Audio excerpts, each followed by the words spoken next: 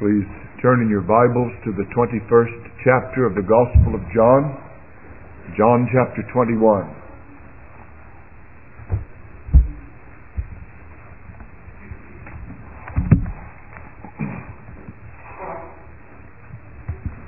We come to this last chapter in this noble gospel written for the salvation of sinners. One is tempted to summarize and review the whole book because it's been such a precious study, such an ennobling and invigorating consideration of God's Word that I hate to leave it. I think and I trust I can say confidently that I've learned much just in going through the various commentaries and searching out these texts over these past years, and I hope that you have as well. This morning, because the time is pressing, I'm tempted not to read the whole chapter, and yet the sermon is occupied with the whole chapter, and I want us to read it and get the full tenor of this, which I believe to be an appendix to the gospel which John added after his first penning. And he added it for what I think will become obvious reasons. It is very possible, perhaps even probable, that in verse 24 there is a statement in which some elders of co-elders with him in the church at Ephesus write their own testimony to the veracity of this last chapter as a genuine addition to the gospel, when they say that this is the disciple that bears witness of these things and wrote these things, and we know that his witness is true. There were things developing in the history of the church by the end of the century that needed to be put right, and a further clarification of the place of Peter in the apostleship and the place of John in the Lord's plans. Be that as it may, follow as I read in your hearing John chapter 21. After these things, Jesus manifested himself again to the disciples at the Sea of Tiberias. And he manifested himself on this wise. There were together Simon Peter, and Thomas called Didymus the twin, and Nathanael of Cana in Galilee, and the sons of Zebedee, you know them to be James and John, and two other of his disciples. Simon Peter says to them, I go fishing. They say to him, we also come with you. They went forth and entered into the boat, and that night they took nothing. But when day was now breaking, Jesus stood on the beach. Yet the disciples knew not that it was Jesus. Jesus therefore says to them, children, or literally lads, have you aught to eat? They answered him, no. And he said to them, cast the net on the right side of the boat, and you shall find. They cast therefore, and now they were not able to draw it for the multitude of fishes. That disciple, therefore, whom Jesus loved, and we believe that to be John, says to Peter, it is the Lord. So when Simon Peter heard that it was the Lord, he girt his coat about him, that was his working vestment, for he was naked. Literally, he was stripped down to his loincloth, and he was working in a hot night, apparently, and he was stripped down with no top on.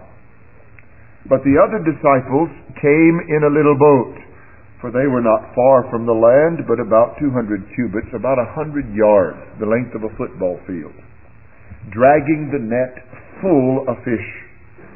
So when they got out upon the land, they see a fire of coals there. Now, as you read this, remember the experience of Peter at the arrest of Christ.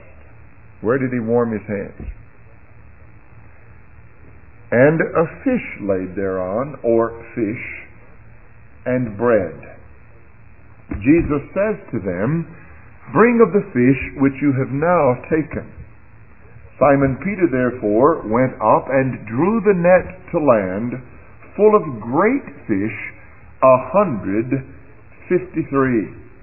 And for all there were so many, the net was not rent. Jesus says to them, "Come and break your fast." And none of the disciples durst inquire of him, "Who are you?" knowing that it was the Lord. Jesus comes and takes the bread and gives them, and the fish likewise. Now, it is, I think, clear upon reflection of this passage that he has not cooked their fish. They've just dragged the net full up on the beach as a further testimony of his sufficiency in supplying them, but he's feeding them the breakfast he fixed. Now here's a man who apparently hasn't been fishing. They've been fishing all night. They have no fish. He's got breakfast. And he feeds all of them, these 7, and himself, perhaps, with this bread, and perhaps, probably, this fish is a relish, a fish relish that is added to bread. It's not a lot of fish, but it's something of an addition to a meal of loaves. And so he says, "Come and eat," and he gives them the bread and the fish. This is now the 3rd time that Jesus was manifested to the disciples after that he was risen from the dead. Now this is not the 3rd appearance of Christ in this gospel. It's the 3rd time he's appeared to the apostolic group. That's what he means when he uses the word disciples in this text. So when they had broken their fast, Jesus says to Simon Peter, Simon, literally Simon of John, Simon Bar Jonah, Simon son of John, do you love me more than these? He says to him, Yea, Lord, you know that I love you.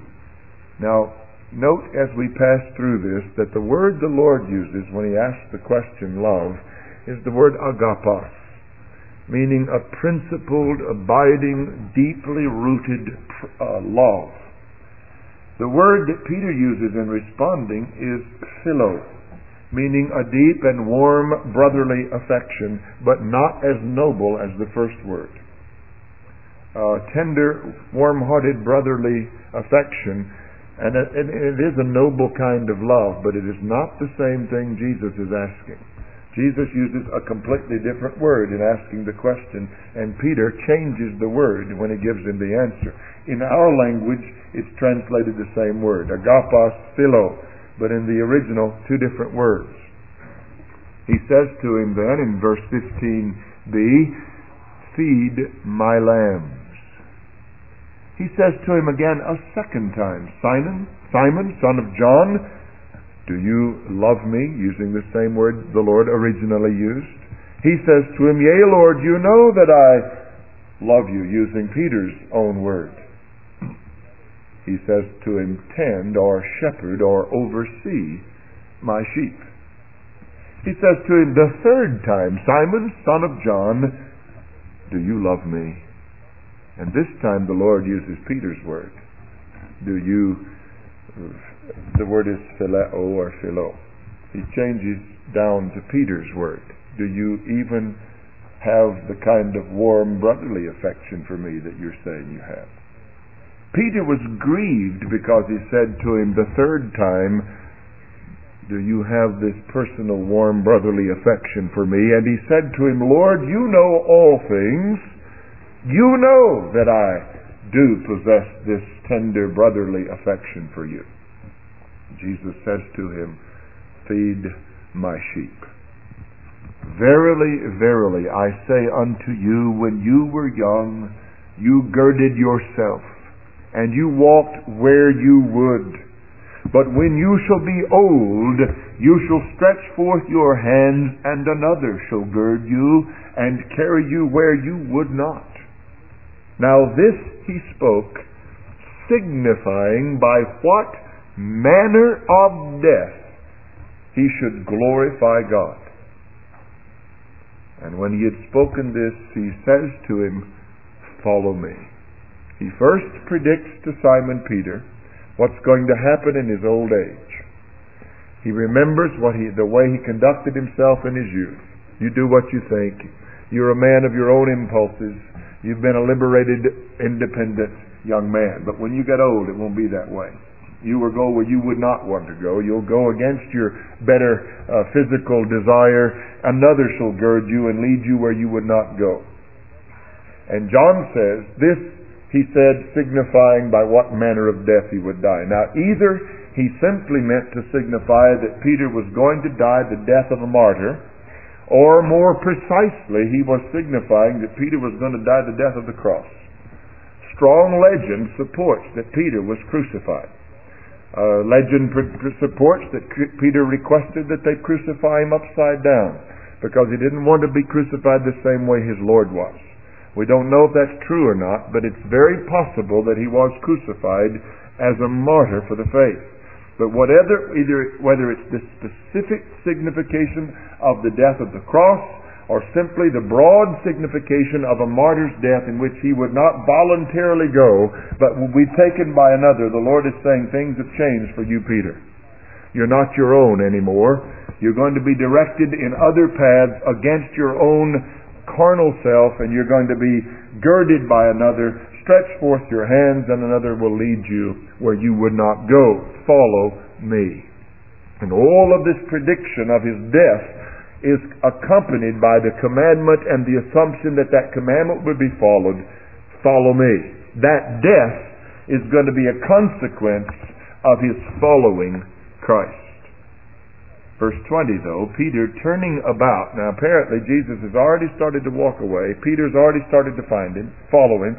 But he turns and sees the disciple whom Jesus loved, John, following. So he's beginning to follow, but at a distance. He also leaned back on his breast at the supper and said, Lord, who is it that betrays you? Peter therefore, seeing him, says to Jesus, Lord, and what would this man do? Literally, what of this man? Or this man what? What's going to happen to him? You told me how I'm going to die. What's going to happen to him? Jesus says to him, if I will that he tarry till I come, what is that to you? Follow you me. And there's an emphasis in this statement. The first is an emphasis on he. If I will that he follow till I come, what's that to you? You follow me. This saying therefore went forth among the brethren that disciple should not die. Yet Jesus did not say to him that he should not die, but if I will that he tarry till I come, what is that to you? This is the disciple that bears witness of these things and wrote these things, and we know that his witness is true. And there are also many other things which Jesus did, the which, if they should be written, every one, I suppose that even the world itself would not contain the books that should be written. This is that biblical hyperbole that grows out of the flush of a heart filled with the greatness of the works of Christ, saying the whole world's not big enough to contain what the Lord Jesus has done. Now, having read that with the running commentary, again let's bow together and ask the Lord to help us in the labors of his word. Our Father, we feel our need and our weakness and our dependence upon you, but we have grown accustomed to your ample supply in answer to our requests. We believe you, Lord, and now again we come not in our own name, but in Jesus' name, and ask for the sake of him who has graciously revealed himself to us. We know that revelation was not in order to destroy us, but to save us. We ask in his name that you would now draw near, that you would open our minds and our hearts and our ears, even those of us who did not come prepared aggressively to pursue your word. Even those of us who have things in our consciences that are making it hard for us to listen to you without reservation. Even those of us that have opposed your word in other places. At other times we pray you would come, open our hearts, help the preacher to be faithful to the truth, to be clear, to be concise, to be bold, and give liberty to him as you help those that hear him that Christ may be exalted through the ministry of your word. For we ask it in Jesus' name. Amen. When I was growing up, I was a part of a Christianity in which going to church was a social happening. I thought of it this morning. This time of year in the Southland, and especially in the earlier part of the spring, it was typical of the ladies to compare hats at church. One of the favorite pastimes in churches when I grew up was looking around at hats and at dresses. And preachers often referred to that practice and condemned it from the pulpit because there was the appearance that we had a fashion show at the church and we were trying to see who outdid the other. Later on, if moms couldn't accomplish it, they would do it by comparing their kids' latest Easter outfits and all the folderol that happened over those events. Church, though, was a wonderful experience. It was fun to get up on Sunday morning, get all dressed up, drive down to the church house, and do something you never did the rest of the week. It was a special time. And then after church to go home for a dinner of fried chicken, mashed potatoes, green beans, and all sorts of other stuff piled up so high that when you finished, going back to church was not the closest thing on your mind. Those were days in which everybody seemed to enjoy going to church. They liked that whole experience of being in that place, decked out, dressed up, and doing this thing. 75% of them did not come back for the evening service. 95% of them did not come back for praying on Wednesday night. Most of the churches didn't even have prayer on Wednesday nights, but all sorts of other activities designed to get those 95% back on Wednesday night.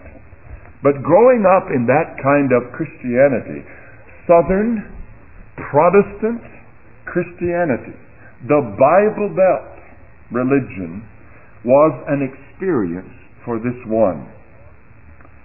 And yet, early in my years, reading the Bible they gave me, believing the portions of it that they taught me in Sunday school, taking seriously what the pastor said from the pulpit, I became convinced that the real reason we should be going to church was to meet God.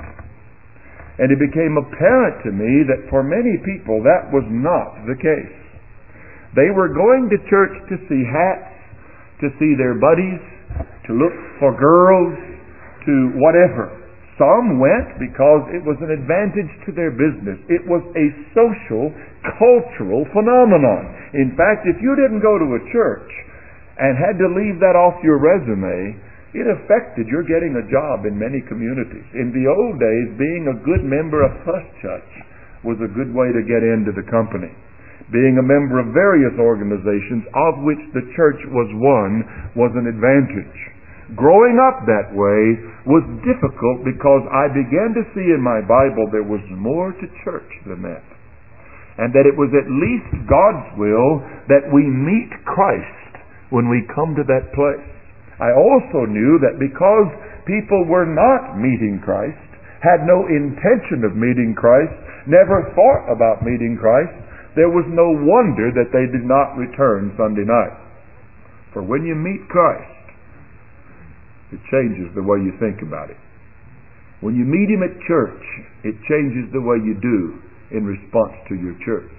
If you go for years not meeting God at church, church is a bore. The hats do get less enamoring. The fashion parade doesn't last. It's not as fun. In fact, I noticed when I was 9 years old that the men of the church who had no hats to compare were not quite as excited about everything as the ladies were. The men did not seem to want to do a whole lot of that talk, except between Sunday school and morning worship, out in the front of the foyer, out on the steps, as they smoked their cigarettes and talked about the Friday night high school football game. And we children grew up hearing that while preachers preached the saving work of Christ in the pulpit, and the men would sit, almost all of them, on the outside pew where they could lean and rest the head. The ladies a little further in. And ordinarily, if you wanted to get a committee really working in the church, you had to put ladies in charge of it, or at least pack it with the ladies, because they were the ones that were busy about the kingdom, at least as we defined the kingdom in those days.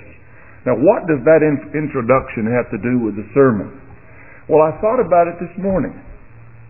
I grew up in what was considered to be the epitome of Bible Christianity, in which it hardly ever entered the minds of the professing Christians that they were at church to meet Christ. No wonder those churches were empty. No wonder there was no joy in worship. No wonder after we compared the hats, nothing else was exciting. No wonder we talked about football and smoked our cigarettes. We didn't meet God there. Church was not designed for that. We were not there to meet God, but to meet people and to make contacts and to have a break in the week and to salve our conscience a bit that we've done our religious due one more time. But I say to you that encounters with God are what make the difference in people's lives. And when the Lord Jesus appears and manifests himself to his people, that's what changes them. It's when you meet God that your life makes sense, and it makes all the difference. So it is in this chapter, the 21st chapter of John. The feature of this chapter is the manifestation of Christ to his disciples. It is the third time that he's revealed himself to these men as a company, as a group, and it is the center thread that ties together the whole passage. What I want to do this morning is concentrate with you as briefly as I can on the subject, lessons of lordship. Because what the Lord is doing in this chapter is revealing himself in another aspect of his lordship over the disciples, over the world, over the church. And there are great lessons to be learned from this manifestation of Christ that you and I need to heed and need to put to work in our lives. Meeting Jesus. What an experience. Now here was Simon Peter and the others, similar no doubt to many of us, who even after having experienced the resurrected Lord has sort of lost heart for some reason. He's going fishing. Now this is not a pleasure trip. This is not going out on the bank of the river and sitting with a picnic lunch and throwing a few bobbers and hoping nothing hits. This is not a relaxing afternoon to get away from work. This was their profession. This was an all-night fishing trip, not a charter boat to come back and brag on the big catch. This was to get some food, some meat, some earnings. And it was a chore. And it was an all-night chore with the net, which they cast, drug, pulled up, and hoped to catch fish. All night long, they failed. Here's Peter, I go a-fishing. And I think that with John's sign-filled gospel and with all the imagery and the symbolism in John, we must assume that there's more meant by that in John's gospel than just a meaningless statement, I go a-fishing. I think Peter was a bit taken back about the thought of serving Christ any further in the ministry. I think that for some reason, possibly because he lost heart from his denial, didn't expect the Lord was going to use him in the ministry again, felt that, well, let's get back to what we were doing. I don't think it means he doesn't love Jesus. I don't think it means he doesn't have feelings for him. I don't think it means he's throwing his faith out the window. I think it means he doesn't have anything better to do. The Lord hasn't been around for a few days. What's in it for us? I'm going to go fishing. He's distracted. He's got a few other things on his mind, and he goes back to the old things. They're not wrong things, but they're distracting things. They're not to the point of things. They're off the subject of things because the Lord has already commissioned him for some other kind of fishing. And he's back to his labors. I don't know how you prepared for work for church today. I don't know if you meant to meet God here today. I don't know if you didn't come in your heart with something of the same spirit as Peter. I go a-fishing. In other words, your heart is somewhere else. Your eyes are someplace other than Christ. You've grown disheartened with his failure to meet up with your demands. He hasn't filled your life as you thought he would by now. He hasn't answered all your questions and solved all your problems, and so you're sort of weary with it and you're thinking of just going back to the ordinary. Maybe you don't expect ever to be greatly used of God. You want to be one of the fringe members of his congregation. Perhaps it would be easier if you could just kind of take a low profile, stay out of sight, show up periodically, maybe even mostly, but don't ever be expected to take a public center place of voluntary service. They might notice you and take you up on it. Don't stand forth as a man of God with clear principles that others notice and then begin to say, you come up here. We need to hear from you more. We need more out of you. We see Christ in your life. Maybe for some of you, you dread such a responsibility and accountability, and so you're hoping you can stay on the back burners of his service. I don't know what it is, but I believe in this place this morning there are some who have yet to turn loose of other things. And you still have in your mind a sort of an ace in the hole or an extra provision in case it doesn't work out with Christ, to which you may resort if you need. I go fishing. Some of you, it may not be a legitimate thing.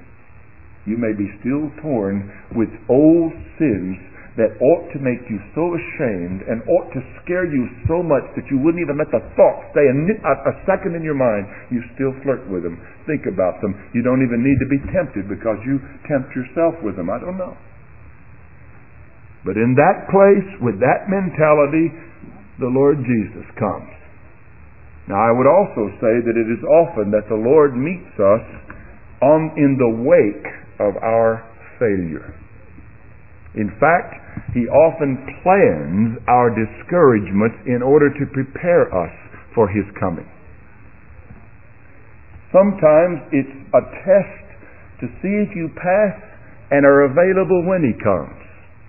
Sometimes the Lord will throw something in your path to set you back so far that it's all you can do just to pull yourself back up and be available to meet him next time he comes.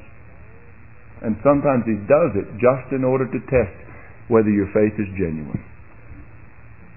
Is it the Lord Jesus you're trusting, loving, pursuing, serving, or is it some of the things you thought to get from him if you did? Sometimes he takes those things away to see if it's truly himself you love. Sometimes he lets you fall flat on your face in public embarrassment just before he comes to bless you. You are not to decide once you've blown it that ends it for you. You're not to decide once you've failed in your fishing trip that's over for you. Sometimes it's right after that the Lord intends to come and transform your life. Here they are, fishing. Now, I've divided it into 3 parts. I do not believe we'll get to all 3, but I hope to get to part of it. The first I want to emphasize is the manifestation of his lordship. As we draw from this chapter lessons of lordship, I want to emphasize the manifestation of his lordship. He comes to reveal himself again to the disciples as Lord. Thomas did rightly confess in the previous chapter, my Lord and my God. And when he confessed it upon seeing and perhaps touching those wounds in obedience to the commands of Christ, he spoke rightly. He, as it were, fell on his heart's knees before Christ at his feet to worship his Lord and his God. And that is who is revealing himself to these disciples. Now, how do we see this manifestation of His Lordship in this chapter? We've seen it throughout the Gospel of John, but there are ways again that He shows it here. First of all, we see His Lordship in that He shows that He has power over death. This is the one who in chapter 20 revealed Himself to the apostles with His wounds, remember, validating His resurrection. It is the resurrected Christ who is Lord and God. It is the one who again is revealing Himself as having risen from the dead, one who has conquered the grave, that has the worthy name of Lord.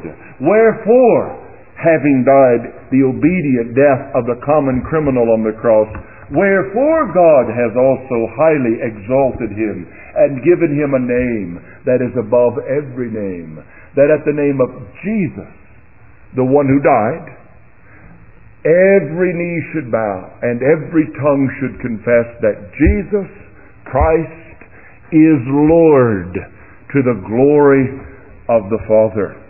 He has conquered death. So it says in the Scripture that He both died and rose again, that He might be Lord both of the dead and of the living. He manifests His Lordship again as the resurrected one, victorious over death. Now think a minute. How extensive is that Lordship? What is your greatest enemy? What is the last enemy that will arise in your life and strike a blow at your heart? Death. You came into this world dying. You were born on a journey to the grave. It is a dilemma to us that we die. It is a terrible thought that we die. It is a lonely thought to think about dying. It's a fearful thing to look into the face of death. Death is a specter over us that makes us uneasy at best, terrified at worst. Death has come into the world, and some of us wonder why.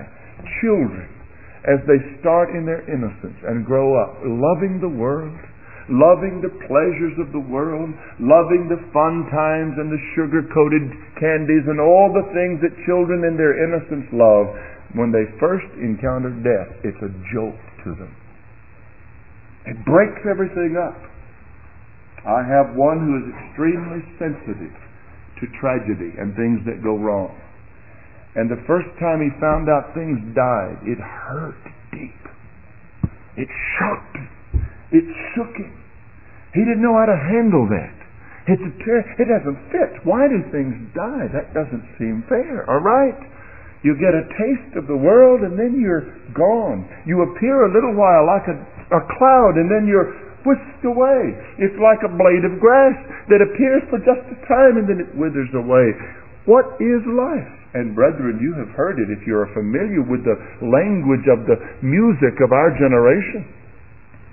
That death has spoken so loudly into the ears of this generation that that's all they can hear.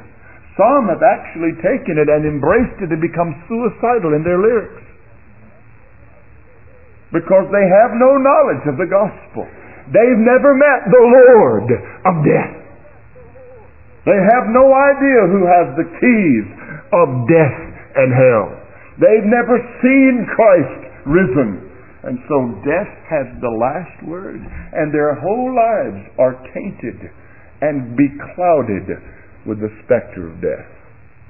But the Lord Jesus Christ has conquered that greatest and last enemy that has clouded our whole lifetime. He came and was revealed in the words of Hebrews 2 that He might deliver us who all our lifetime were in bondage in the fear of death. He came to liberate us from the devil.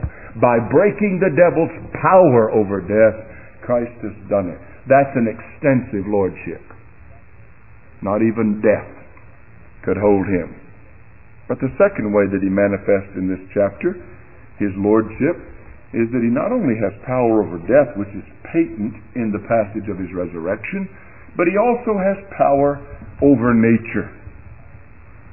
Now, who is this that comes to a sea early in the morning and addresses 100 yards offshore a group of professional fishermen?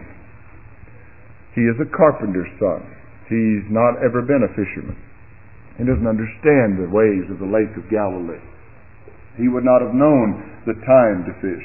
He would not have known the way to cast the net. He would not have understood how to handle a boat. He would not have known how to find the fish in the water and know where they would probably be just at the right distance, perhaps in a dropping off place out on a ledge out there 100 yards away.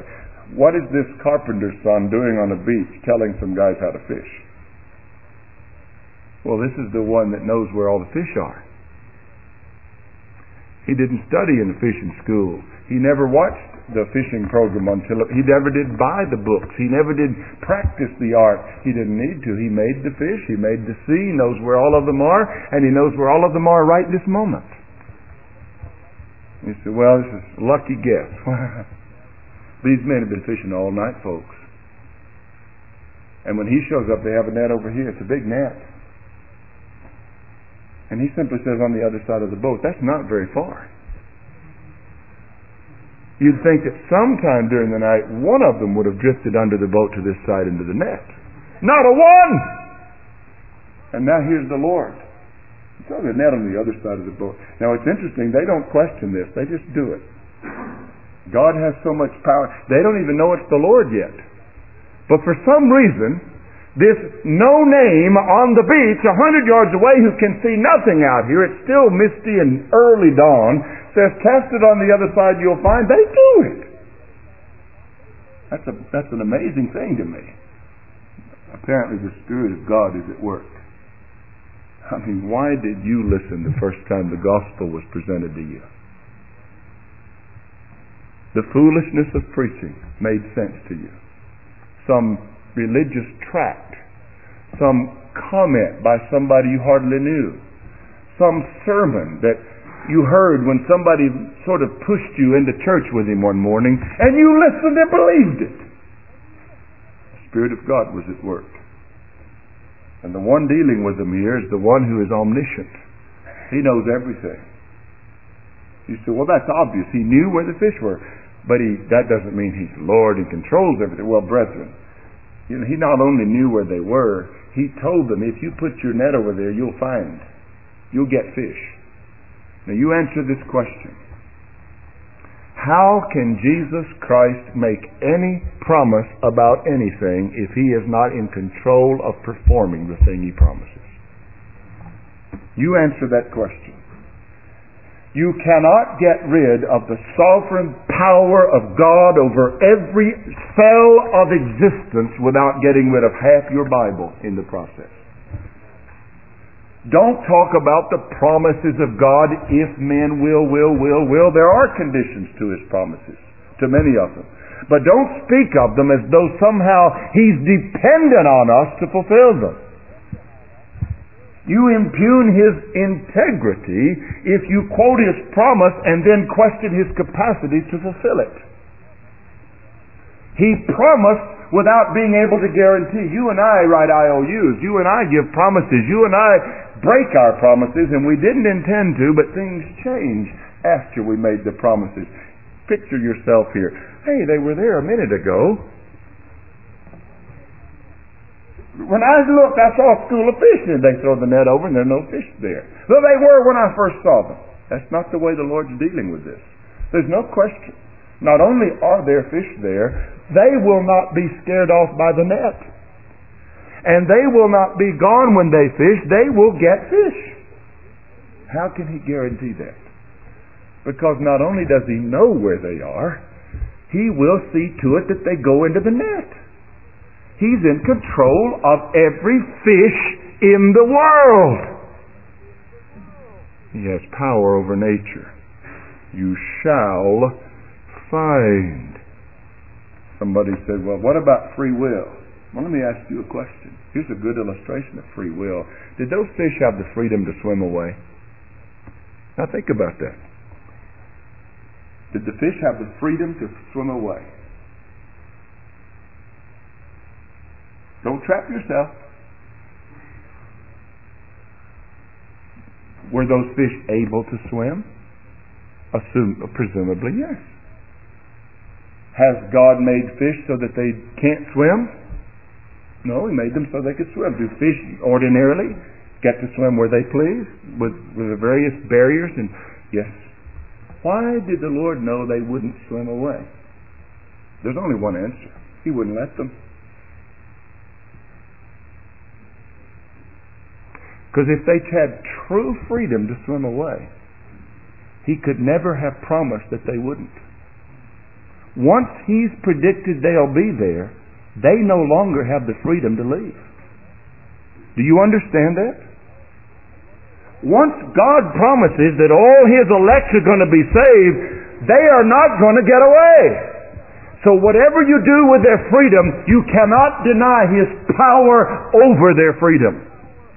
They will never exercise their liberty in violation of His sovereign control of everything they do. It's a frightening thing if you think about it. But it's no less than a testimony of the godness of God. We are dealing here with God. He's Lord over nature.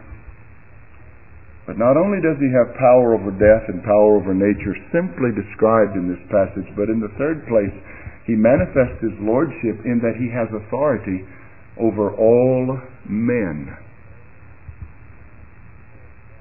The Scriptures call Christ God over all, blessed forever. Thomas called Him my Lord and my God. Peter knows, and he says to Him, Lord, You know all things. You know where the fish are, and You know where my heart is. You know whether I love You or not. Jesus controls everything in nature. He controls death, but now He has authority over men. Remember the question He asked Peter? What if I will that this man tarry till I come?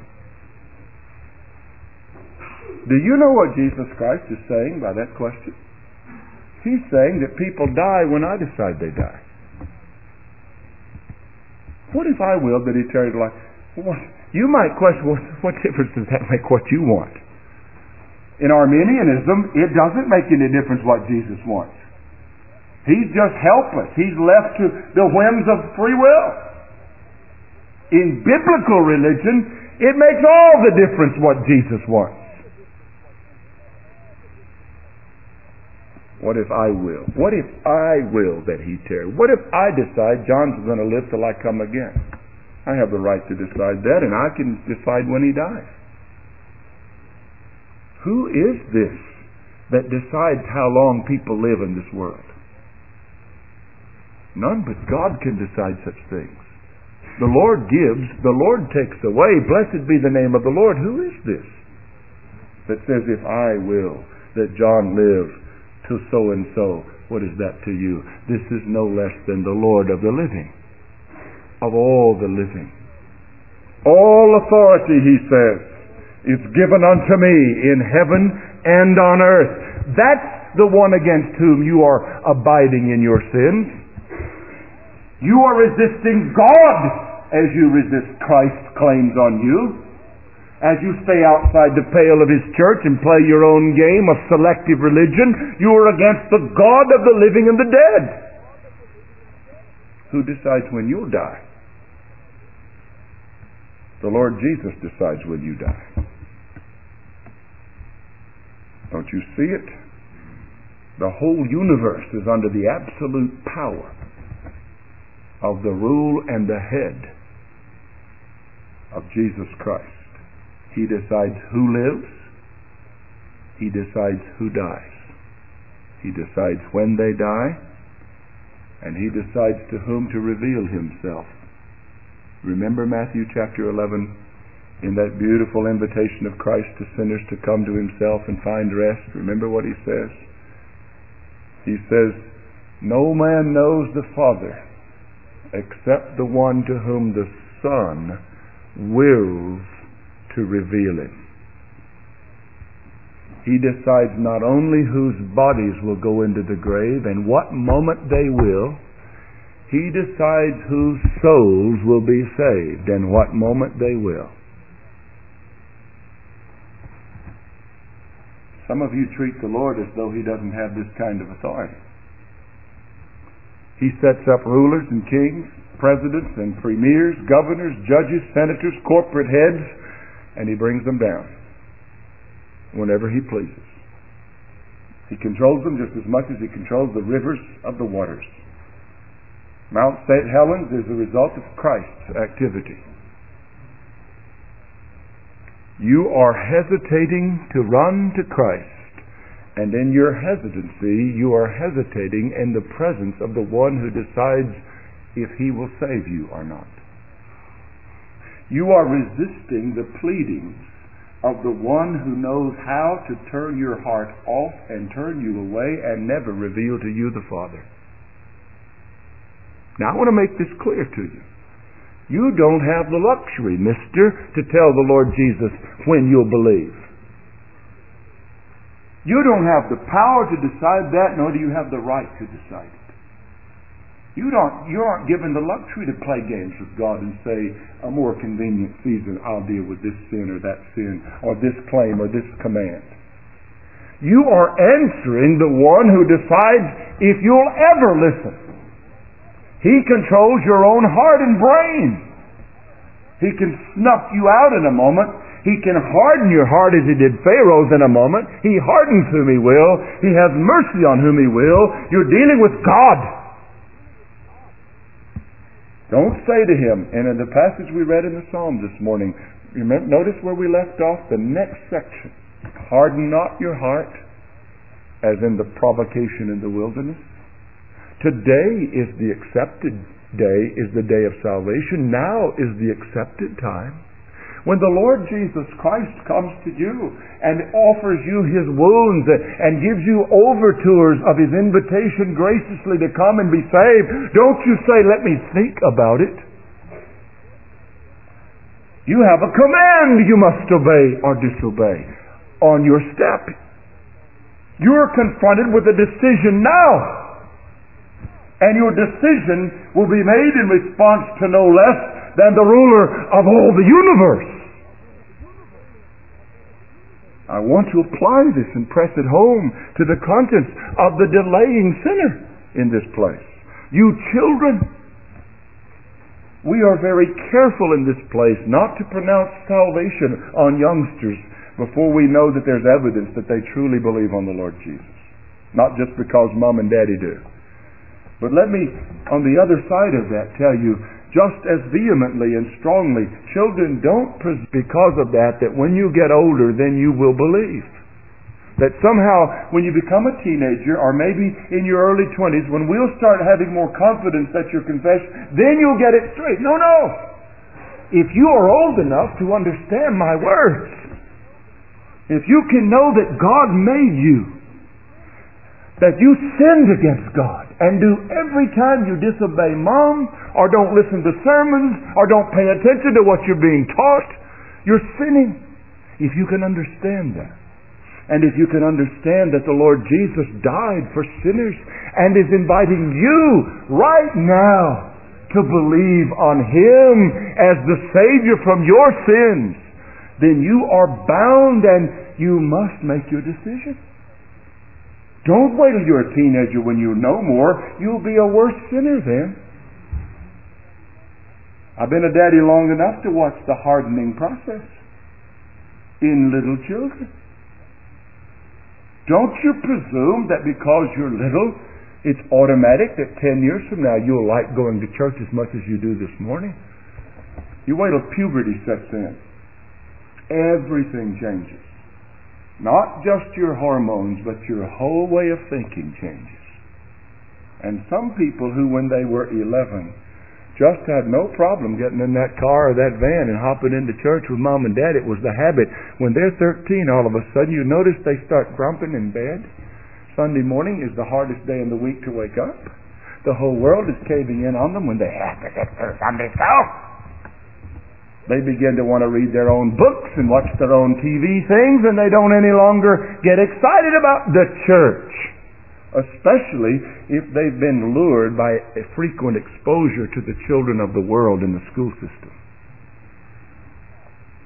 And you try to reason with a 15-year-old whose heart has already left Christ. What a grief it is to parents in good churches who have to fight their teenagers every Lord's Day just to get them in the car. And who live with a burden of tension and bitterness and dark clouds of resentment in their home.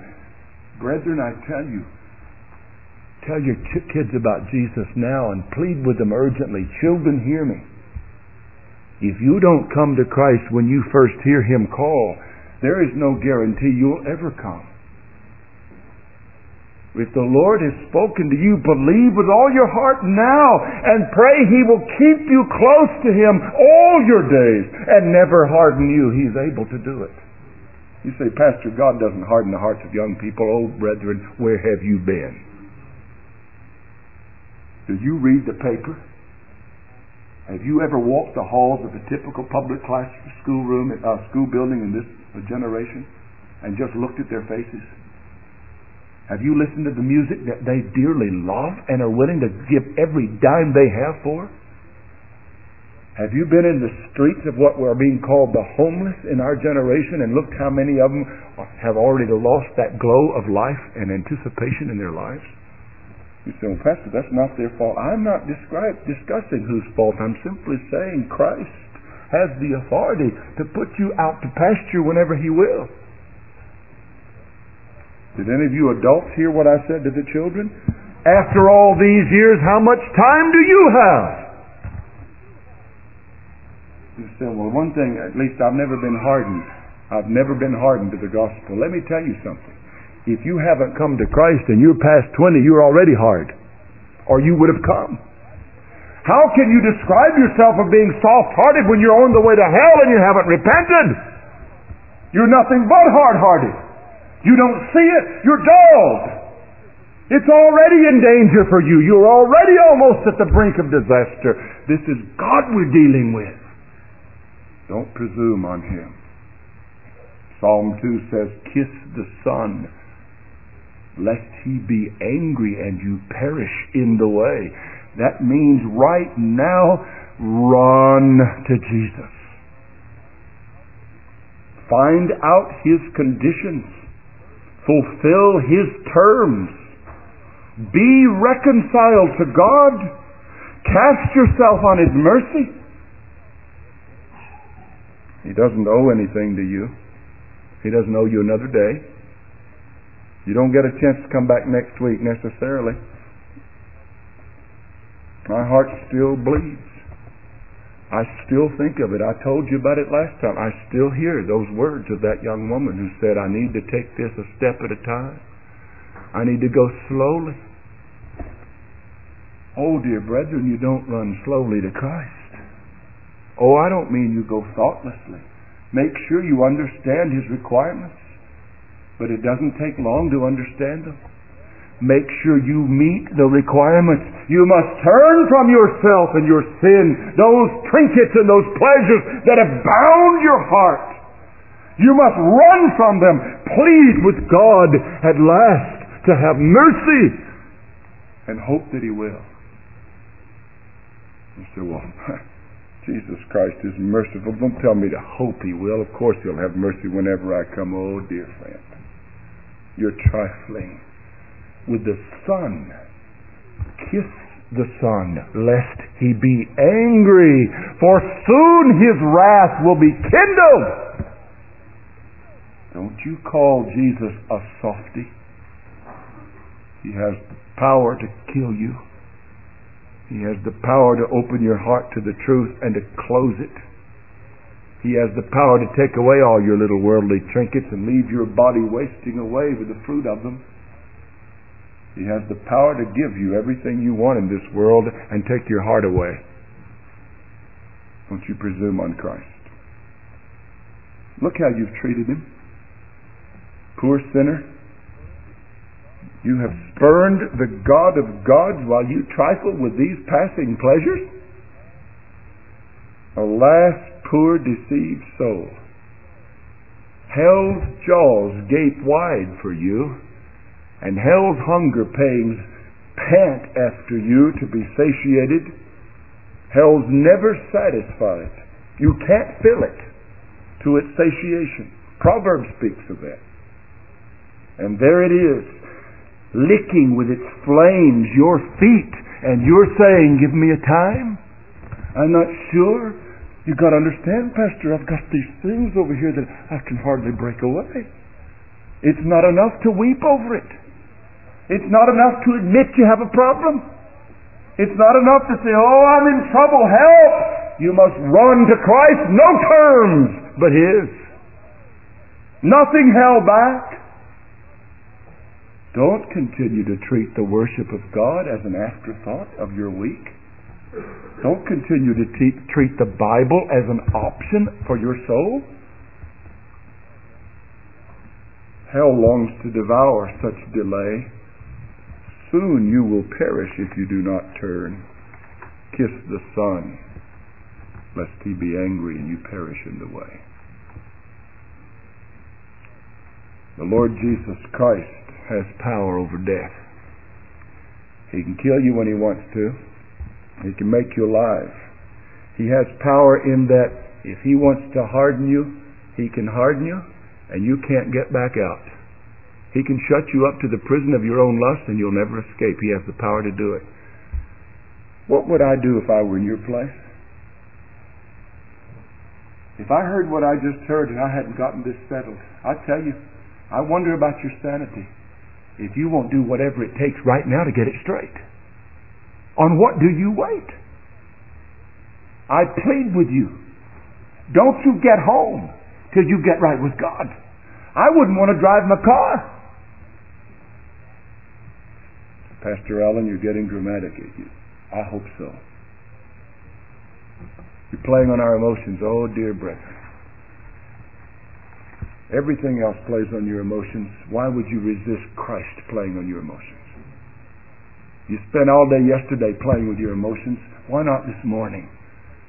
Those emotions will be played on when the flames of hell rattle your cage and rock your boat and eat away at your memory as you remember the occasions and the overtures of Christ to you and you didn't do them. Oh, dear friend, don't wait till then when you look up to the heavens and say, let someone just drop a tip of cool water on my tongue. I'm in torment. In these flames, don't let it happen. The rich man, perhaps had he known, would have repented. But he didn't. And it's too late and there's no turning back. The Lord Jesus Christ has the right to turn you away. Turn you off, put you to death. Death. Don't trifle with Him. But He also has the power to make you alive. I've purposely painted a picture of desperateness because that's where you are if you've not come to Christ. And when I mean come to Christ, I mean with no conditions except His. And I mean with nothing held back in your little knapsack that you lean on for emotional security other than Him. And I mean with no plans for your future except what He lays out. Follow me. It all has to go. It all has to perish except Him, or you can't follow Him. You will not dictate to Him your terms. You will not tell Him what His Word means. He knows what His Word means, and He's made it clear. Your family is nothing compared to His claims. Your wife, your children, your parents, your own life, compared to Him must be nothing. You must hate them compared to Him. He has the power, though, when people come to themselves and confess their sins and humble themselves and fall on His mercy and cry to Him for help to deliver you from death. This same Lord who soon will wax wroth and utterly destroy those who did not repent of their ungodly deeds also is gracious and merciful and always fully receives and saves those that come to Him on His terms. Have you come to Christ? I didn't say, have you been associated with a group that claims to be Christian? The Bible never makes such an indication that that's Christianity. I did not ask, have you ever made a decision that said, please Jesus, save me from my sins? I'm asking, have you come to Christ? Have you met Christ on His terms? Have you followed Christ? Have you left the world? Have you laid your fish aside? Have you forgotten your own pleasures and run to Him? Have you been willing to lose all the world to have Christ? You cannot have Him without losing all of this. Did you read it in our consecutive readings in Matthew? What if you gain the whole world and lose your soul? What are you planning to use to buy it back from God in the day of judgment? What shall a man give in exchange for his soul? Now, some of you who perhaps are believers, but you've been trifling on the fringes of devotion, take heed from this message. You've been trifling with one whom you claim you love. You claim He saved you. You claim you're devoted to Him. Where is the evidence in your heart? I'm not asking for me. Does He see the evidence? He who is omniscient and knows where fish are located in the sea, and He knows the condition of your heart. Can you argue safely with Christ in prayer today? Lord, you know I am utterly devoted to you with no holds barred. Can you say that? Is that settled? You say, well, Pastor, no, but all of us have various areas of sin that we're not gotten rid of yet, and it's going to take some time. Oh, dear brethren, that's a dangerous philosophy. You must come to the place that you will say without reservation, O Lord, I esteem all Thy precepts concerning all things to be right. You must come to the place, if you truly repent, to delight in every commandment of God there is in the whole wide Bible. And if there's one you don't like, you have yet to repent. It's either repent of all your sins, or you haven't repented really of any. Which is it? You belong to Christ this morning? If He looks on your heart, which He does He see a truly repentant man or woman or child? Have you truly given it to Christ and bowed to His sovereign lordship? Can you, with Thomas, without reservation, say, as one said to me in the foyer last Lord's Day, I want Him to be my Lord and my God. I want Him to run every part of my life. Have you come to that?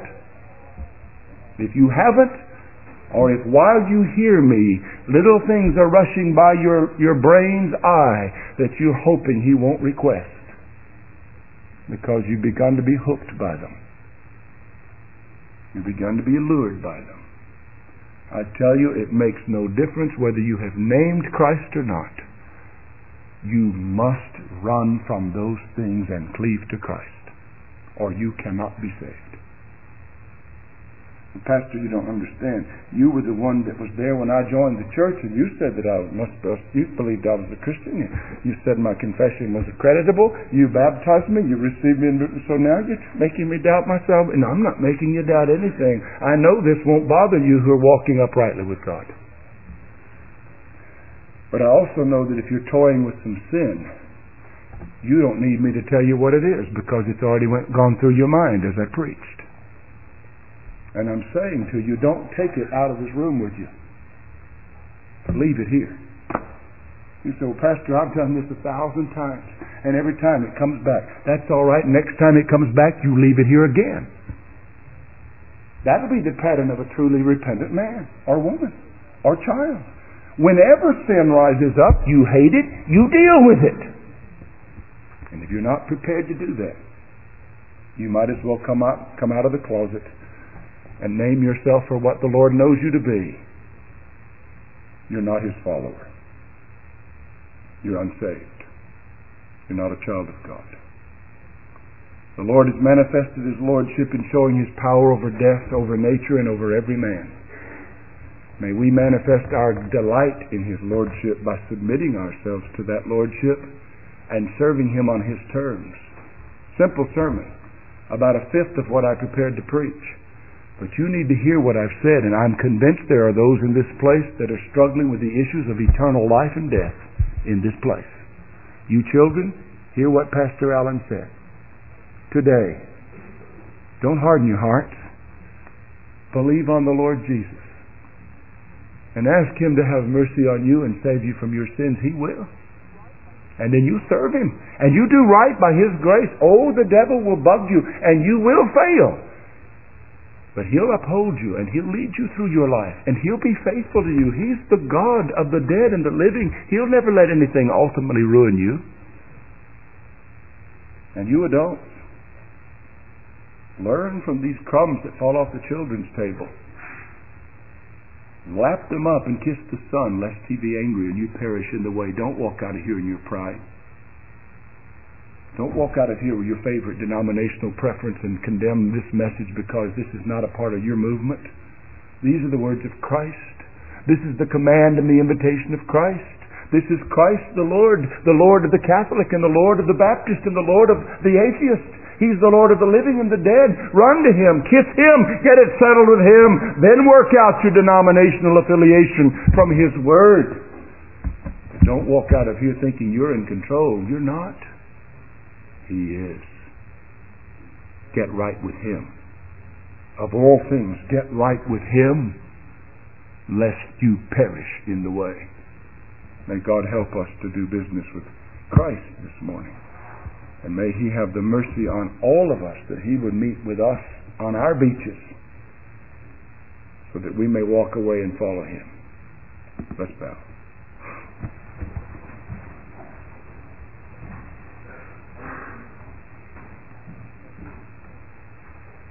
Our Father, we have delivered what we believe to be truth, and we've delivered it with vigor. We ask You, though, not trusting in our deliverance, but in Your own grace, that You would now Yourself deliver it to our hearts. Oh God, we can think of many things that are habitual distractions and lures of our hearts from devotion to You. They run past our minds. There are ample numbers of things which threaten our souls. We plead with You, O God, for grace to depart from them and give them up, to leave them and forsake them. O Lord, make this house filled with people who have forsaken all to follow You. Exercise Your sovereign power in grace in this place today. Clutch that sinner from the clutches of his sins. Liberate from the hold of the devil. And even in this place today, we pray that You would despoil the goods of Satan for glorious things in the future. Help the children, O Lord, to heed and believe. Impart to them faith. Let them know what it means to grow up knowing You, walking with You, communing with You, serving You, confessing and forsaking sin for You, standing righteously and tall for You. And may we who are older not presume upon our relative strength and mind, but humble ourselves to depend on You. O Lord, let us today kiss You, lest You become angry and we perish in the way. Strike us through with the urgency of these things, as we bow before You, our Lord and our God, and ask these things for Jesus' sake. Amen.